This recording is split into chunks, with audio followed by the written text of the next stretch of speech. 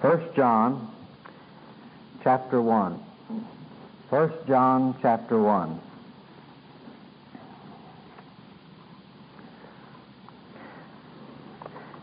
First John is a sort of P.S. to the Gospel of John. The Gospel of John, we're told, was written so that we might know that Jesus is the Christ, and that by believing on His name we might have eternal life. There's an evangelistic purpose behind the Gospel of John. The Gospel of John was written to tell us how to be saved. The Epistle of 1 John is written to tell us how the saved are to live, and to give us the assurance of that salvation, and to show us now that we have been saved, that we have this eternal life, how we are to express this life and live this life. And it is a letter that was written to Christians again and again and again. He addresses himself to my little children, our brothers in Christ. And so it is a book that is expressly written to believers. And I think perhaps it is one of the finest handbooks on Christian living that you can find anywhere. And I believe that there can be no greater study for a new Christian, or an older Christian for that matter, on knowing just how I'm to behave myself as a believer, what it means to be saved, and how to live that saved life, than this little epistle of 1 John. And chapter 1 is an extremely tremendous chapter. So let's read the first chapter of 1 John, verses 1 through 10. That which was from the beginning, which we have heard, which we have seen with our eyes, which we have looked upon, and our hands have handled of the word of life. For the life was manifested, and we have seen it, and bear witness, and show unto you that eternal life which was with the Father, and was manifested unto us. That which we have seen and heard declare we unto you, that ye also may have fellowship with us. And truly our fellowship is with the Father, and with His Son, Jesus Christ. And these things write we unto you, that your joy may be full.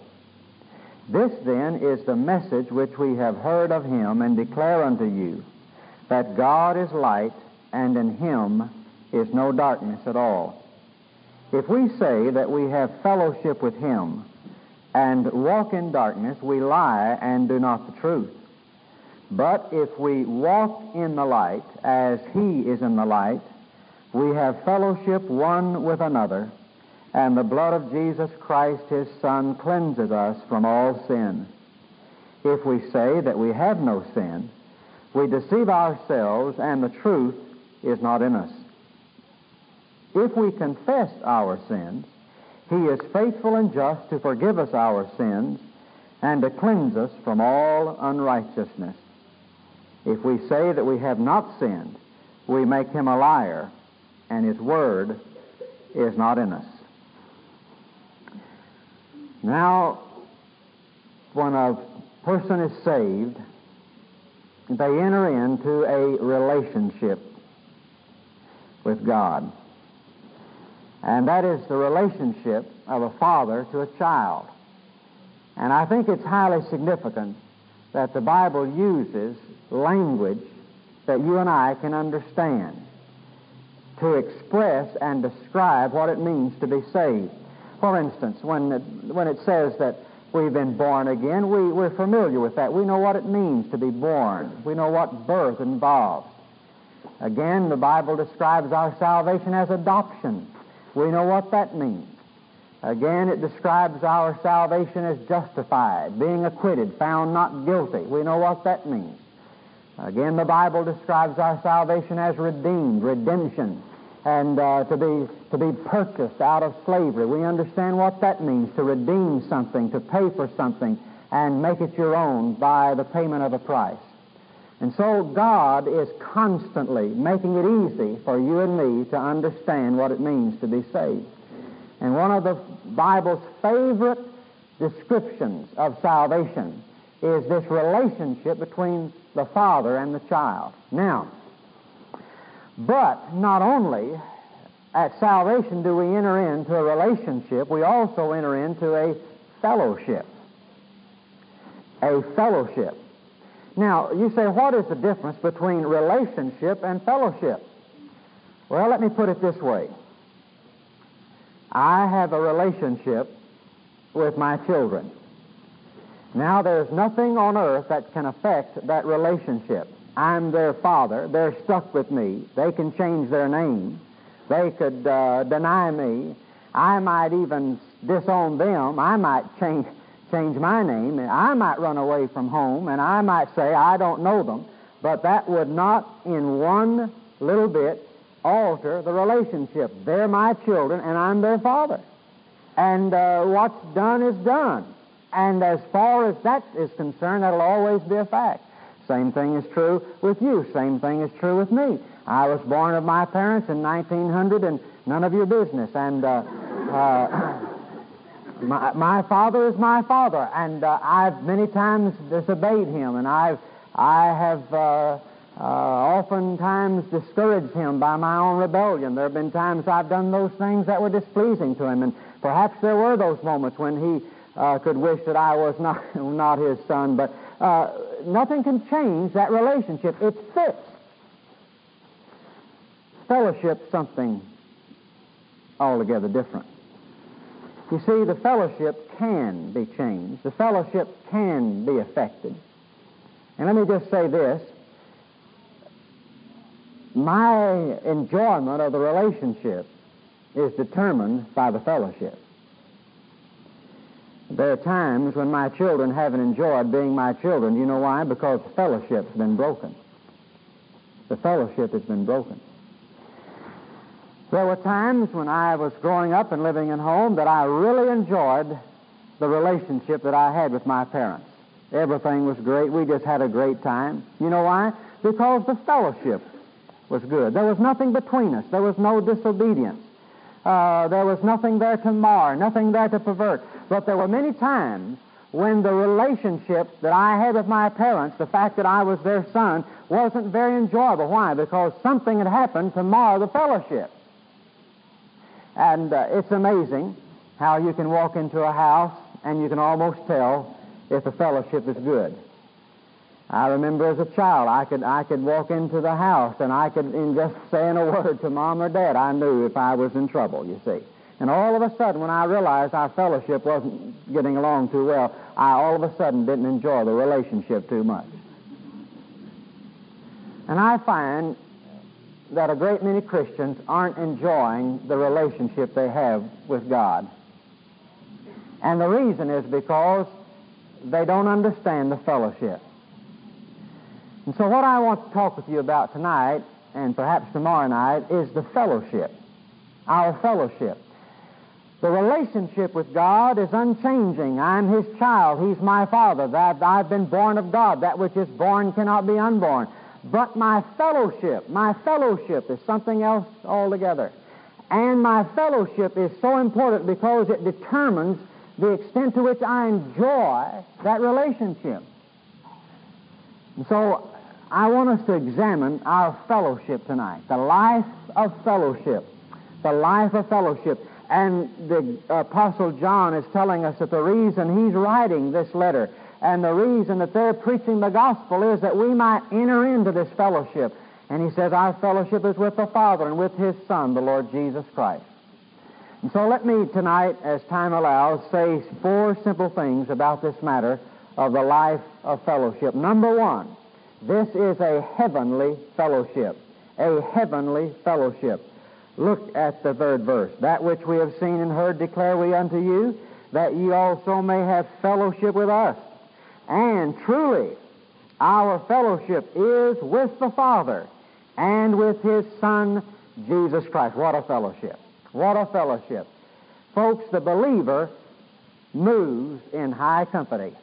The believer lives in high country and in high fellowship. My fellowship is with the Father and with His Son, Jesus Christ. Now, what does the word fellowship mean? Well, if you have the New English Bible, if I'm not mistaken, I believe it translates this word, we share a common life. We share a common life. And that's a good translation of the word fellowship. It's the word koinonia, as most of you already know. Sometimes it's translated partner, sometimes it's translated fellowship, sometimes it's translated in different ways, but it means, as the New English Bible brings out, we share a common life. Now, this means two things. First of all, it means that I am a partaker of God's life. I am a partaker of God's life. When it says I have fellowship with God, it means that God shares His life with me. That's what fellowship is. We share a common life. We share God's life. And this is the heart of salvation. It's not the fact that of imitation, but it's the fact of impartation. It means that God has imparted His life to me.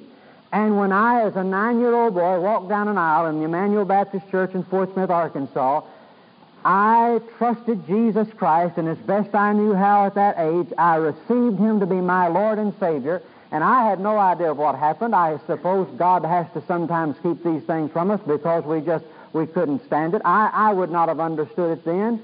But what happened to me was the grandest miracle that you can ever hear about.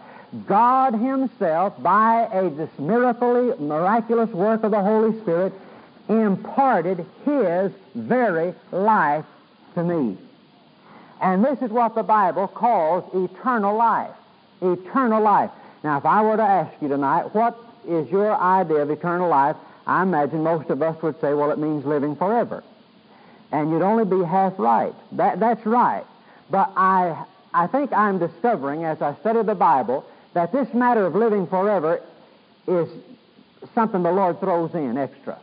It's kind of a bonus, kind of a fringe benefit. You see, there has to be much more to eternal life than living forever. A great many people don't want to live forever. That's right. And I'll be honest with you, I would not want to live forever under certain conditions. You remember where you first saw the tree of life? In the Garden of Eden. You remember what happened after Adam sinned? God stationed an angel lest they should eat of the tree of life. Why?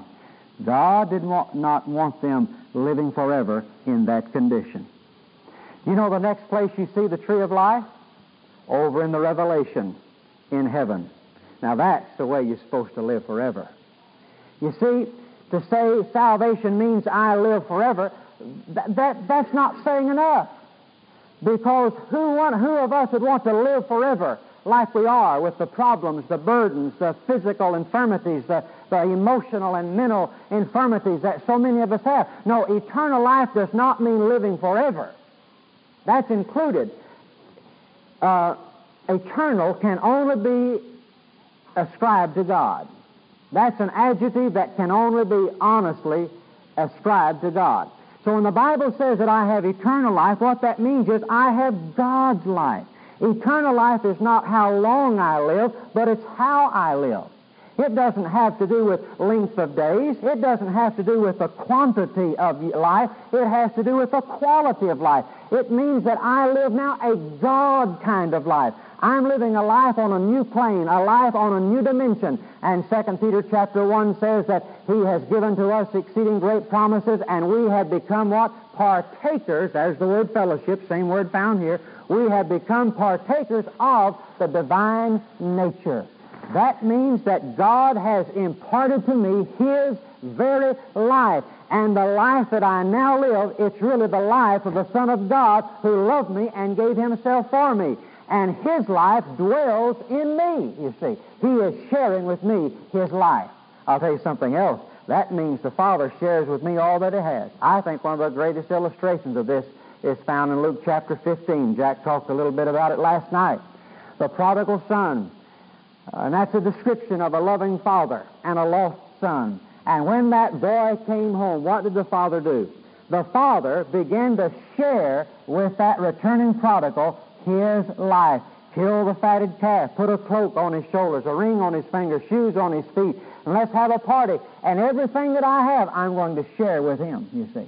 That's why I want to make certain that my fellowship with God is always as it ought to be, because as long as I'm walking in fellowship with God, it means that the Lord is able to share with me all that He has. I did a study some time ago in the little epistle of Jude, and there's a phrase in Jude that bothered me somewhat. It bothered me simply because I couldn't adequately understand it, but it's the 20th verse. No, rather, it's the 21st verse. He says, keep yourselves in the love of God. Keep yourselves in the love of God.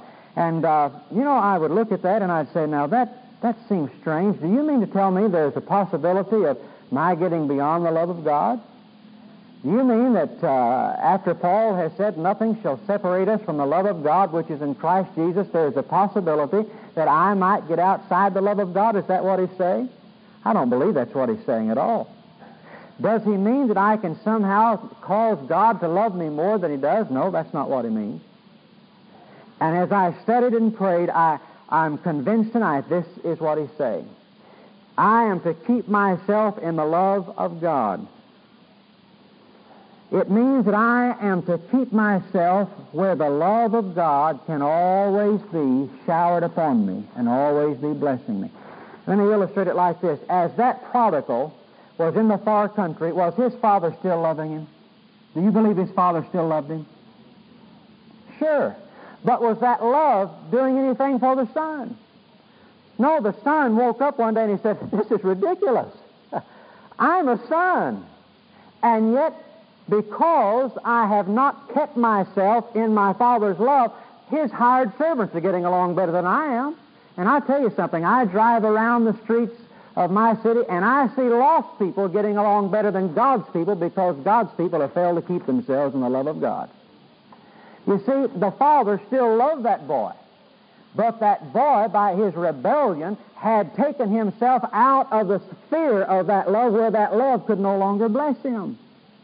And when he came back, he kept himself in the love of God, and that love then was able just to bless him. It's like keeping yourself in the sun. The sun is always shining, but sometimes you do not derive its benefit because you draw the shades and draw the curtains, or you hide yourself in the shadows.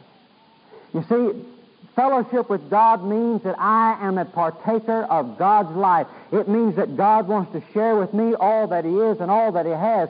And if I am walking in fellowship, as we'll see later on, as I'm walking in fellowship, then God is able to give me all the benefits of that fellowship. And this is what this conference is all about this week, really. It's just a matter of our putting ourselves in a position where God can share with us all that He wants to share with us. Now, you think about it for a moment. You're a parent. Aren't there times you'd like to share more with your children, but because of their rebellion or disobedience, you're not able to bless them and share with them as you'd like? You don't love them any the less, but because they have withdrawn themselves, in a sense, from your love, you're not able to do what you'd like to do for them. Haven't there been times when you just want to do something for your kids, but they won't let you? Why? Because they're on the outside. They're rebelling. They're disobedient. And what you want more than anything else is for that child to bring himself back in the circle of your love, so you can just shower all that you have upon him. That's fellowship with God. It means, first of all, that we are partakers of His life. But in the second place, it means that we are partners in this life. The word that is translated here, fellowship, many times is used in the New Testament as a partnership. You remember Paul in Philippians chapter 1 says that he thanks the Philippians for their partnership in the gospel, translated fellowship, but he means their partnership in the gospel. We are not only a partaker of God's life, we are a partner in God's life. What do I mean by that? Well, what I mean is this. By a partaker, I mean that God has imparted His life to me. By a partner, I mean that God wants to impart His life through me. Now listen to what the apostle says in verse 3. That which we have seen and heard declare we unto you. Why? That ye also may have fellowship with us. I like the way Phillips renders that. He says, we want you to be with us in this. There's a fellow who's found a good deal, and he wants his friends to get in on it too. You know, I like friends like that. Every once in a while, fellow come up and say, hey, I found the best place to buy a pair of shoes or to buy a ring or to buy this, and they're selling it at 80% off, and listen, you've got to get in on it. And I like the way Phillips renders this. We want you to be with us in this. I tell you, these people had found something. They had found that they could walk into the life of God. They found that they had the key to the treasure house of heaven. And they said, listen, we're telling you this because we want you to get in on this. You see, God had imparted His life to them, and now He was wanting to impart His life through them. And so they said, we're partners. We're partners. We want you to get in on this.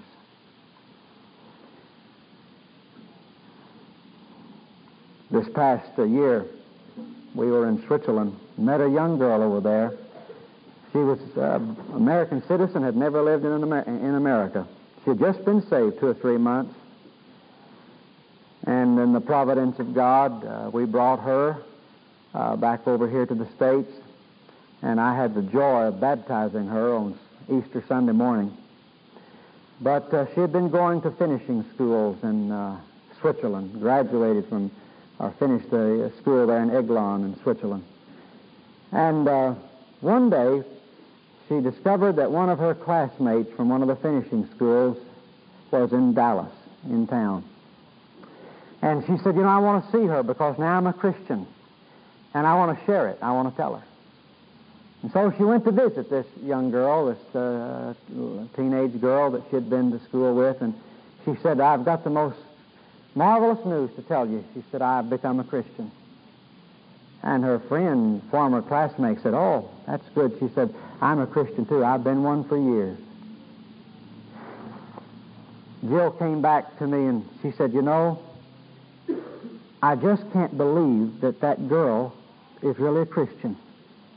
How could she know all of this and keep it to herself all those years? How could she be a Christian and not tell me about it, you see? She said, how can she be a Christian? I just can't believe that she's a Christian. We lived together. We roommated together. We went to school together. She knew all of this and didn't tell me. How could she be a Christian and not tell somebody? I said, that's a staggering question, you see. He says, we want you to be with us in this. If I know this heavenly fellowship, it is a fellowship with the Father, with His Son, Jesus Christ. That means I'm a partaker of His life, and I'm a partner in that life. He imparts that life to me in order that He might impart that life through me. First of all, it's a heavenly fellowship. And folks, y'all are going to have to listen faster than you're listening. Number 2, it is a human fellowship. It is a human fellowship. First of all, a heavenly fellowship. Secondly, it is a human fellowship. Verse 3 again. That which we have seen and heard declare we unto you, that you also may have fellowship with us. It is a human fellowship. That you may have fellowship with us. Now listen, in fellowship we not only share the life of the Father, we also share the life of the family. When I was born of God, I was born into a family. When I was born of my father and mother, I was born into a family. That carried with it family privileges and family obligations. But I have a family responsibility, a family relationship. Now, the reason that he states this at this point is because there is the tendency upon many Christians to see only that vertical fellowship and to rejoice in their fellowship with God, but to minimize and sometimes even discount the fellowship we have with one another. And let me challenge you to go home tonight and read through the epistle of 1 John. It's just 5 chapters. It'll be a good exercise. And you make a note of how much he has to say about our fellowship, our relationship with other members of the family. For instance, he says we know we pass from death into life. Why? Because we love the brethren. Now, it seems to me that it works this way. I have a vertical fellowship with God, vertical fellowship with God. But there's also a horizontal fellowship with others.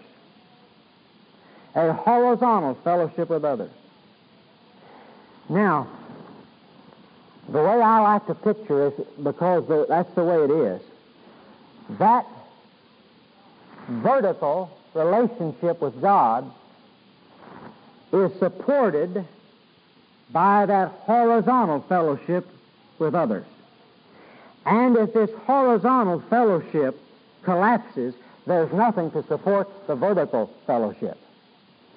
And what I'm saying is this: you can't have fellowship with God and be out of fellowship with your brother.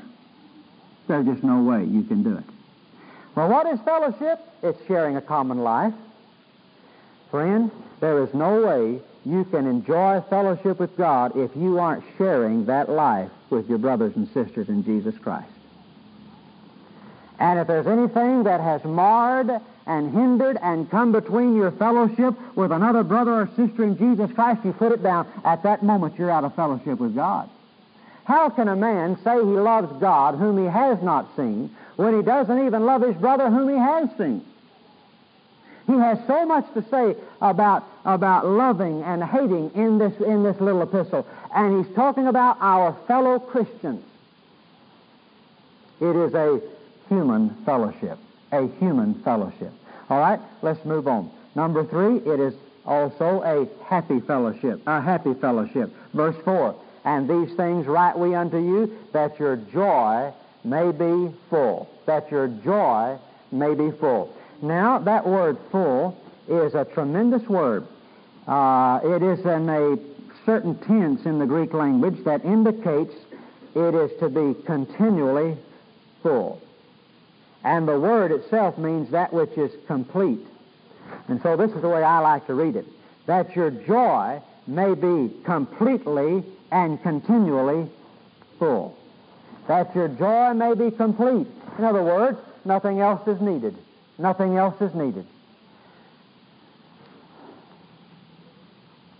If I am living and walking in fellowship with my Father, and if I am living and walking in fellowship with my brothers and sisters in Christ, I don't need anything else to complete my joy.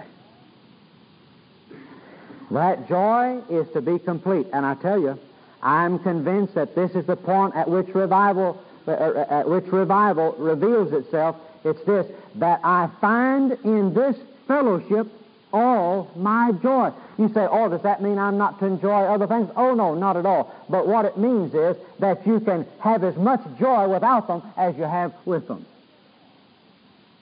If it takes anything else in addition to this fellowship with the Father and with the brothers and sisters in Christ to patch out and complete your joy, friends, you're living below your privileges and obligations in the Christian life. And I believe that one thing that God is trying to do in my life and in your life is to wean us from all else besides until alone with Jesus we're satisfied. Charles Wesley said it like this: thy gift alone cannot suffice unless thyself be given, for thy presence makes my paradise, and where you are is my heaven. You see, the whole purpose of God's dealing with us is to show us that we don't need anything else except Jesus to make us happy. This joy is to be continual also, not just complete, it's to be continual. To be continual. He says, does that mean I'm always to be laughing? No. I tell you, it's the most... folks, you just have to excuse me. I can't get over God. And I'm serious. I suppose I've done more crying and weeping, and you'll forgive me for referring to this, but I have to talk to even where I am. And this is where I am in my life. I suppose I've done more weeping and crying in the last week than I've done in all my life together. But folks, I've never known such joy. I can't get over it. I just can't get over it. And when we say that the joy is to be continual, it doesn't mean that we'd always be laughing, and having, quote, what we call a good time. And man, isn't it fun being a Christian? And we're having a ball. Folks, I haven't been having much of a ball. I've never known such grief. I've never known such sorrow. I've never known such joy. I've never known such joy. I suppose I've been happier than I've ever been in my life. This past week, when our house was open and friends were coming, to just say a word, or not to say a word, but just to put a hand on the shoulder, there's been more joy in our home in the past week than has ever been before. I'm so glad that when tragedy struck, I was in fellowship. I was in fellowship. You see, it is to be a happy fellowship, that your joy may be complete. Didn't need anything else. Didn't need anything else. I've been making some notes on all that's been going, God's been teaching me. You know what? I find that I need less and less to make me happy. I find that the Lord is cutting the ties of the world. I had a dear friend say to me 2 or 3 years ago, hold all things loosely. Keep a loose grip on everything. That's good advice. And you know what God has been showing me? I tell you, every day this world gets less alluring to me. Gets less alluring to me. We were driving, just let me go ahead and say this. And we were driving to the cemetery, and my dad was sitting next to me, and he was very broken, as we all were. And I said, Dad, you know, you remember back about 9 years ago when Barry, that's our brother, went to Vietnam? I said, you know, I didn't even know where Vietnam was on the map. I hardly knew Vietnam existed. We found out he was going to be near Da Nang, and suddenly we took an interest in Vietnam, personal interest in Vietnam. I said, Dad, you remember how we used to hear on the radio, read in the newspaper about action going on or something happening around there? You remember how we'd get down the map, pinpoint it, see how far away it was? I said, we had an interest over there, and so we began to get extremely interested in everything that happened. And I said, Dad, and my mother died a year ago, and I said, Dad, you know, we certainly are getting a lot of interest in heaven, aren't we? And suddenly I'm just taking a real interest in what goes on over there. You see, it is a complete joy. God is showing us that really all you need is Him. He's sufficient. But it's a continual joy. It's a continual joy. And I just need to testify to you tonight that it is a joy that is abiding when your fellowship is abiding. It's to be a happy fellowship. Now, the last thing, we just say a word about it because this is what we may want to talk about later on. It is to be a holy fellowship. It is to be a holy fellowship. Look at verse 5. He says, this then is a message which we've heard of Him and declare unto you that God is light and in Him is no darkness at all. If we say that we have fellowship with Him and walk in darkness, we lie and do not the truth. But if we walk in the light as He is in the light, we have fellowship one with another, and the blood of Jesus Christ, His Son, cleanses us from all sin. If we say we have no sin, we deceive ourselves, and the truth is not in us. If we confess our sins, He's faithful and just to forgive us our sins and to cleanse us from all unrighteousness. If we say we have not sinned, we make Him a liar, and His word is not in us. Now, what verses 5 through 10 are saying is this: it's a holy fellowship. It's a holy fellowship. You cannot have fellowship with God. You can't even have fellowship with one another unless you're walking in the light. God is light. I said this morning that our conception of God determines our own life. It determines our character. If you have a low conception of God, you're going to be living a low life. He says, first of all, God is light. God is light. That means God is absolutely holy. There is perfect moral purity in God. God is light. All right, if I'm going to have fellowship with God, then I've got to stay where God is. Where is He? He's in the light. You can't be walking around over here in darkness and sin in the world and say, I have fellowship with God. Darkness can't have fellowship with light. God is light. He's holy. Therefore, you must also be holy if you're going to live in fellowship with Him. And I tell you, sin does two things. It breaks our fellowship with God and breaks our fellowship with one another. I know people give all kinds of reasons why they don't come to church. There's only one reason. Men love darkness rather than light. They don't want to come to the light. And as we heard last night, because sometimes of an offended spirit, it breaks the fellowship, breaks the oneness of the family. We will not go in because we're offended. Are you walking in the light? Are you walking in the light? I'll tell you, if your joy is not full and complete, and if the Father's not able to share with you all that He has, and if you find yourself not wanting to share your life, and that's so important, sharing your life, and the things that you have with others, it's because you're walking in darkness. You're walking in darkness. It is a holy fellowship. Now, this closing word. Every time I think about all that God has and all that God wants to give me, I say to myself, well, that's a good deal. I mean, I tell you, folks, a fellow would be a fool not to get in on that. You mean to tell me that I can have God's life? Do you mean to tell me that I can live such a quality of life where the Father is sharing with me all that He has? Do you mean to tell me there's a quality of life that is such that regardless of what happens to me, there can be complete and continual joy?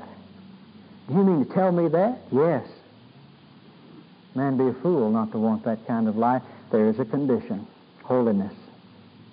Holiness. Holiness. You cannot walk in fellowship with God unless you're walking in the light. And this means walking in two things. And let me just share this with you. It seems to me that to walk in the light, first of all, means that we walk in self-exposure to God's searchlight. You walk in the light, that means nothing's hidden, you see. You're in the light. You're not hiding anything. You're not keeping back anything. Let me ask this. Don't answer public, but just answer in your own heart. Are you tonight, as you sit here in this building, are you in the light? Or are you hiding in the darkness because there's some things in your life you don't want anybody to know about? Am I coming through? Do you understand what I'm saying? You cannot walk in fellowship with God if there is pretense, pretending to be something that you are not. First of all, walking a holy life, a holy walk, means that I walk in self-exposure to God's light. I am willing to expose myself to the searchlight of God's Spirit. Second thing, it means that I am willing to walk in self-examination. I'm willing to face myself. I'm willing to face myself. And to let God's searchlight expose to me all of the things that might be hindering that fellowship. And then I'm willing to examine my life in the light of God's Word. I think that's where revival starts. I really do. When we walk in the light. And let God's light, you see, let God's light expose to us the things that need to be exposed. And then instead of our just ignoring them or turning away from them or denying them, as He said some people do, we look at them and we examine them. And then we confess them and He forgives us. And then we're walking that holy walk. Every believer has a relationship with God. But the extent to which you enjoy that relationship and the extent to which you derive the benefits of that relationship will be determined by your fellowship. And it seems to me, outside of getting that relationship straight, if you're not saved, the most important thing this week that can happen in your life is to make certain you get that fellowship straight. The Ron Dunn podcast is available only for personal edification, not to be duplicated, uploaded to the web, or resold without prior written consent. It is managed and operated by Sherwood Baptist Church. If you would like to listen to additional Ron Dunn messages, visit sherwoodbaptist.net/bookstore and search Ron Dunn. For more Ron Dunn materials, including sermon outlines, devotions, and scanned pages from his study Bible, please visit rondunn.com.